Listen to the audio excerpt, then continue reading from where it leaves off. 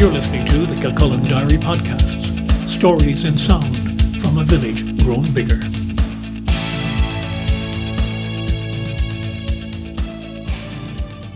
Hello, I'm Brian Byrne, and this is the Diary on Sunday, where we'll take a quick look at the national and local news and focus also on some of what we covered during the week on the Diary.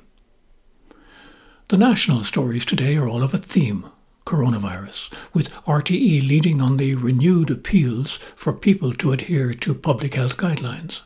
The Independent has Taoiseach Leo Varadkar admitting that a short, hard lockdown may be needed, although the paper's editorial voice says the decision not to go to level 5 for the moment was the correct one by the government. The Irish Times goes with the quote from NPHET that all the indicators are deteriorating after last evening's news of more than 1,000 new cases.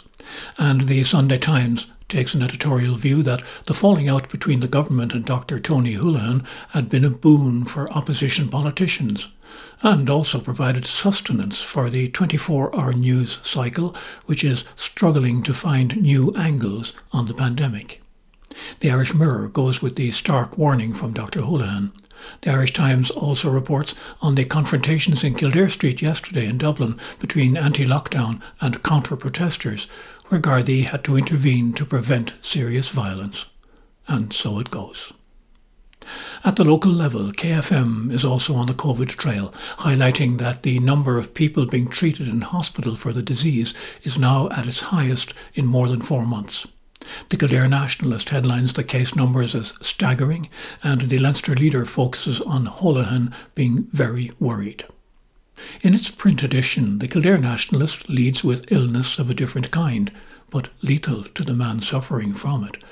The clock is against me is the headline from popular Newbridge photographer Pat Tinsley, who's waiting for HSE approval for a drug that could save his life. There's an online petition campaign going around to have the Minister for Health intervene to speed up that decision. The drug, patisiran, can help those suffering from the hereditary disease amyloidosis.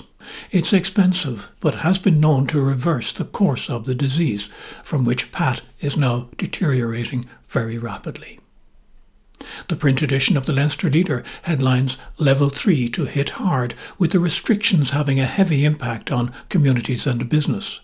But the main picture is of a happy one of 6 Salons girls who managed to make their first communion before the restrictions hit again. Back in Kilcullen, the Level 3 status hit the local pubs immediately, with the drink-only establishments having just had 2 weeks of business before being forced to close their doors again.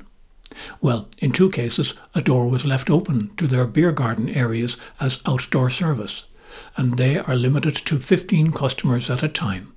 It remains to be seen how that will work out for McTiernan's and the Spout. We'd only be able to use that, and you're only allowed 15 people.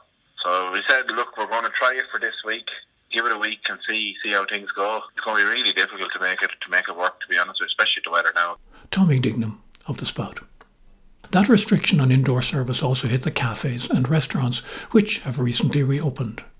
Ruth O'Neill's The Final Furlong has managed to put 4 tables in the covered way beside the cafe, and the River Cafe has its own outdoor tables to continue at least some business there.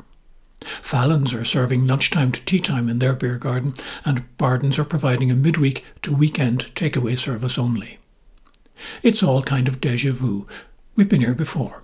We're probably going to be here again.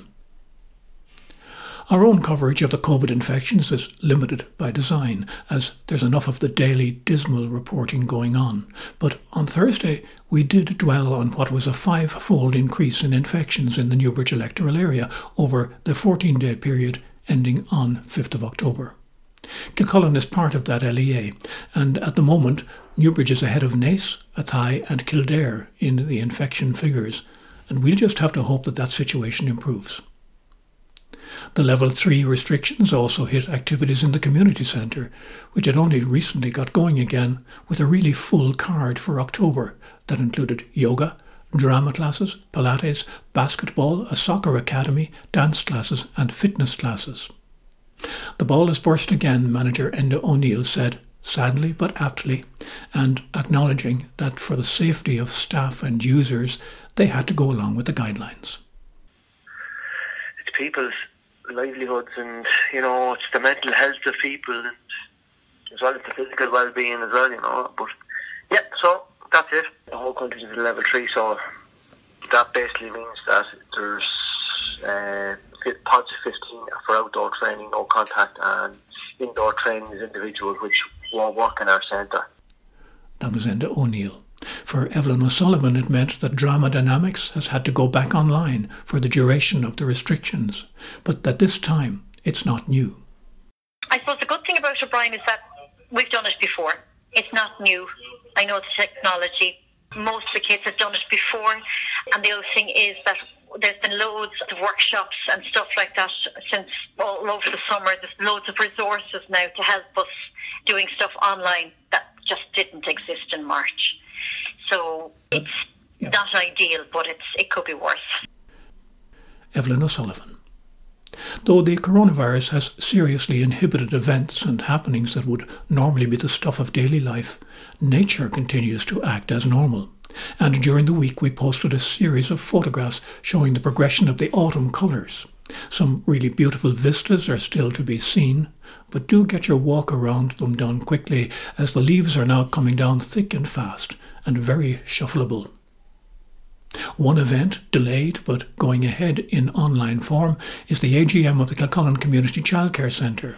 It's going to be on the 21st of October, and anyone wishing to attend online should email info@kccec.ie before the 16th of October. Our key podcast of the week was an interview with James Byrne about the new sustainable products business he has set up with partner Owen Houlihan. Called Fairly with an E, you can see their range of 500 personal care and home care products online at faerly.ie. James told me it was something they'd been considering for some time. We talked about doing for years. Always wanted to do it, but between work and everything else, never had the time to dedicate to it. So I guess that's what the lockdown gave us back, a lot of time. So we just decided to go for it. I suppose over the last few years we've been more and more conscious of the amount of plastic and chemicals kind of in our own lives, just about the place, and we've been involved in more things like Tidy Towns or the Climate Action Group in Kildare, and we just started cutting things out ourselves and really seeing no downside to it. So I guess we just wanted to share that and be involved, I suppose, in something like small. It's a small business, but just at a small level to do something that had positivity to it. James Byrne. The carefully sourced products include skincare, personal care, home products, on-the-go needs such as coffee cups and lunch boxes, and more. There are a couple of employment positions going in town. In Murphy Surveys, they're looking for a senior geospatial surveyor, and if you're available for that one, you'll know what it means. Burke's Pharmacy on Hillcrest are looking for a part-time assistant for their place. You can drop in a CV in person or online. Some recent good news was the winning of 2 cars by Kilcullen people in the Kildare Credit Union members' car draws. And on the diary we pictured Elaine Byrne and Liam Sexton getting their keys in the Kilcullen office to their Seat and Hyundai cars respectively. A sweet story we covered was the arrival of Dunkin' Donuts to Eurospar. It's a quintessential American brand that has gone global, and the operator of the Eurospar franchise in Ireland has signed a partnership deal. It's a colourful addition for the Sweet Tooth Brigade. Finally, just to note the other 2 podcasts I did during the week, which gathered strong interest. One on Donnelly's Arm, which was prompted by my recent trip with the Arm to RTE1's Today TV show. The other on what used to be the convent wall, which was taken down some years ago and opened up to view what was originally Kilcullen's second flagship building.